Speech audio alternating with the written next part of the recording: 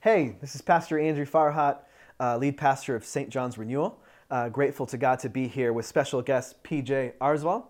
Hey, Andrew. PJ is our Renewal Church campus pastor. You can check him out at renewaldenver.org. And we are doing part 2 of a really good question, which is it possible to truly be humble? So gospel is good news that you've been declared righteous before God. Is we look at people differently as they're sinners that are saved by God's grace too, just like we are. Yeah. And I'm not going to take away from sociology because I think we are drawn to people that we do have affinity with. It's normal, it's natural, it's good. Yeah. But man, in the church, when Christians are called to love everybody, to embrace everyone, to welcome all, to not just start getting cliquey and just hanging out with people you have chemistry with only, and being drawn to a certain group for your own ego. Like, I'm hanging out with this dude and he has a great reputation in Denver, and so I'm going to have a great reputation tonight because I'm going to hang out with him, and people might see me, or who knows how far this can be taken and how we live our lives and who we think we need to associate ourselves with.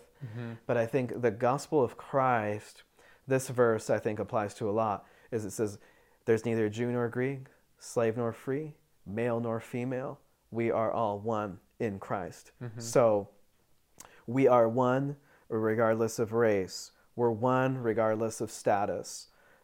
We are seeking to love everyone. And man, I'm drawn to that kind of truth because, man, I would say it's very countercultural, and I don't see Christians just living that out naturally in America right now, PJ. I know.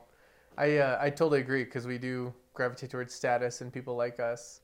And I think of in sports, especially football, they always say weather's the great equalizer. You have a really good team, but if it's like downpour, rain, or snow, like it kind of levels them out. And in a lot of ways, that's the gospel is the great equalizer that, C.F.W. Walther, who is the founder of our branch of Lutheranism, or kind of the first president, he at one point was talking about communion when we come to the communion table, and he says, one might come in a dirty apron, one might come in pearls and gold, but they all leave just robed in the righteousness of Jesus. There's no distinction anymore. We are all just beggars receiving from God's gracious hands his love. I'm not better than you, you're not better than me. We're all just God's children. And it is a beautiful thing. And it's when you see it embodied, when the church gets it right and doesn't fall back into that sinfulness of pride and status and superiority, it's magical because it is so out of this world. Absolutely. Absolutely. So Paul's answer for low self-esteem is not, hey, go get some self-esteem. Yeah. His answer is, get the Lord. The Lord is going to give you your worth, your value, your identity, your purpose. Yeah. But then I want to shift gears a little bit and ask this question. Is it humble to be able to confess sin to other people, or is it a sign of weakness? Yeah, depends on who you ask, right? So if you ask the world, I mean, obviously this is a sign of weakness. That's one of the saddest things about public discourse that I think I observe. There's a lot of sad things about public discourse, but it is so difficult for anyone to say to the world, I messed up, I did the wrong thing, I was wrong, because you're just handing ammunition to your opponent. Whatever the discussion is, whatever the culture war is, you have to kind of dig in and just pretend that you're flawless, because any sign of weakness is attacked. But true Christian humility leads us to a place of confession. Again, we talked about in the last part the gospel and how it's leveling because we just see ourselves as just these beggars who are given the grace of God, who are given forgiveness by Jesus. And so there's nothing to hide at that point. I don't need to put on a face or a mask that says, look how good and holy I am. I can say, you know what? I sinned, and I don't have to worry about what the world thinks or what anyone thinks because God has already told me he's forgiven that. And confessing it, there's forgiveness. And so confession is we talked about habits last time, one of the best habits to foster humility is to confess sins. We do it on Sundays. We do it when we sin against somebody. So if I hurt you or I messed up, I let you down, it's good that I should say, I'm sorry, please forgive me. And then instead of just excusing it.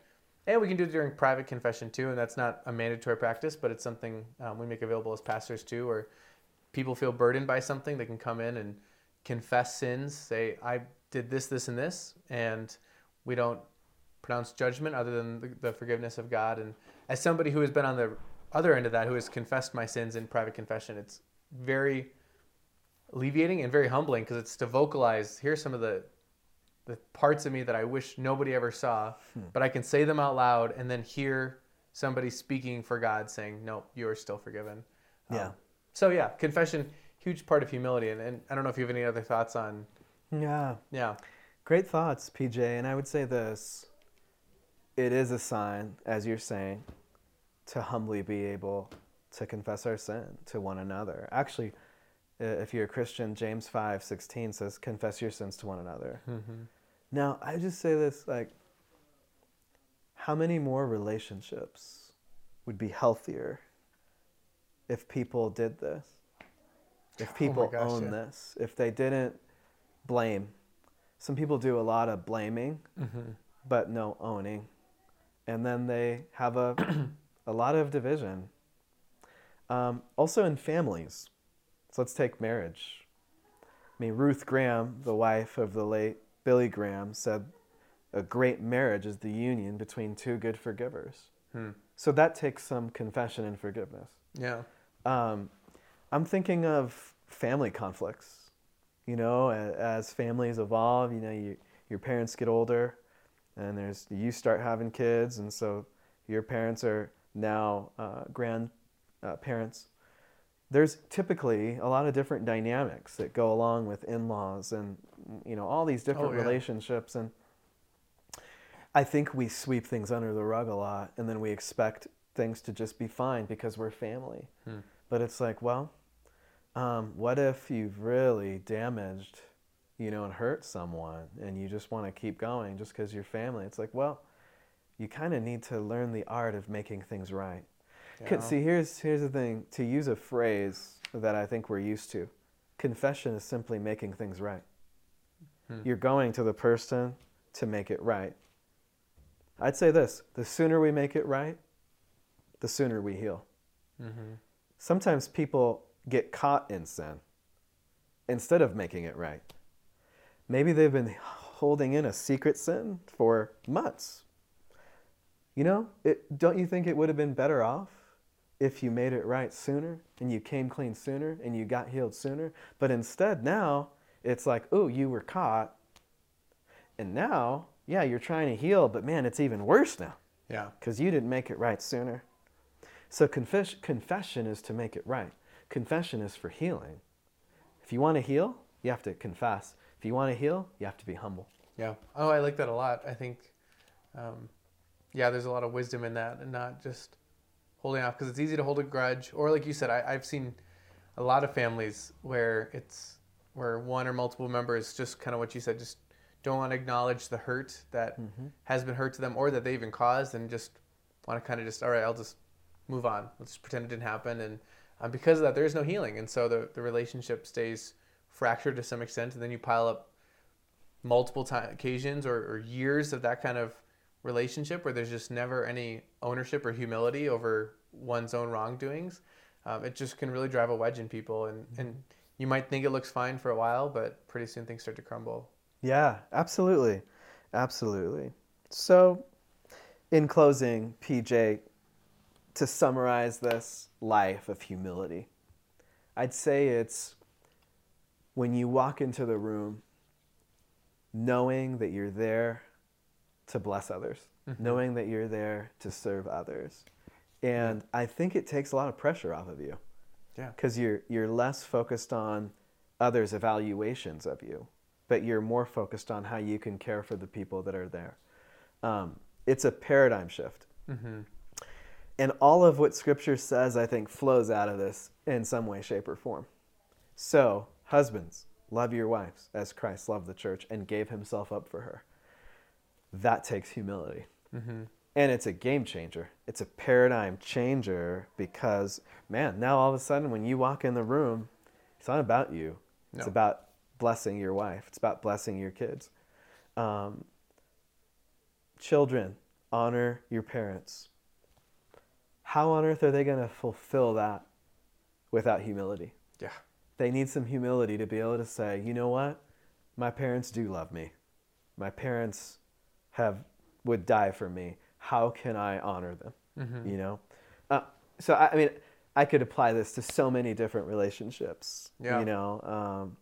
But it's, how can I make a difference while I'm here on this earth to be a blessing? Yeah. I really like, in the last part, you talked about, like, when you come home from work, whether you're talking to roommates or you're getting coffee with a friend, just changing how you just kind of default, because I think you're totally right, where we just naturally want to just talk. Let me just tell you about my day and what I've been going through. And it's really hard to see sometimes is I've been in social circles where it's just a lot of people who want to feel heard and nobody listening. And it's just, I want to tell you about how rough my life. Well, I want to one up that and tell you how rough this is, or good things, and so on.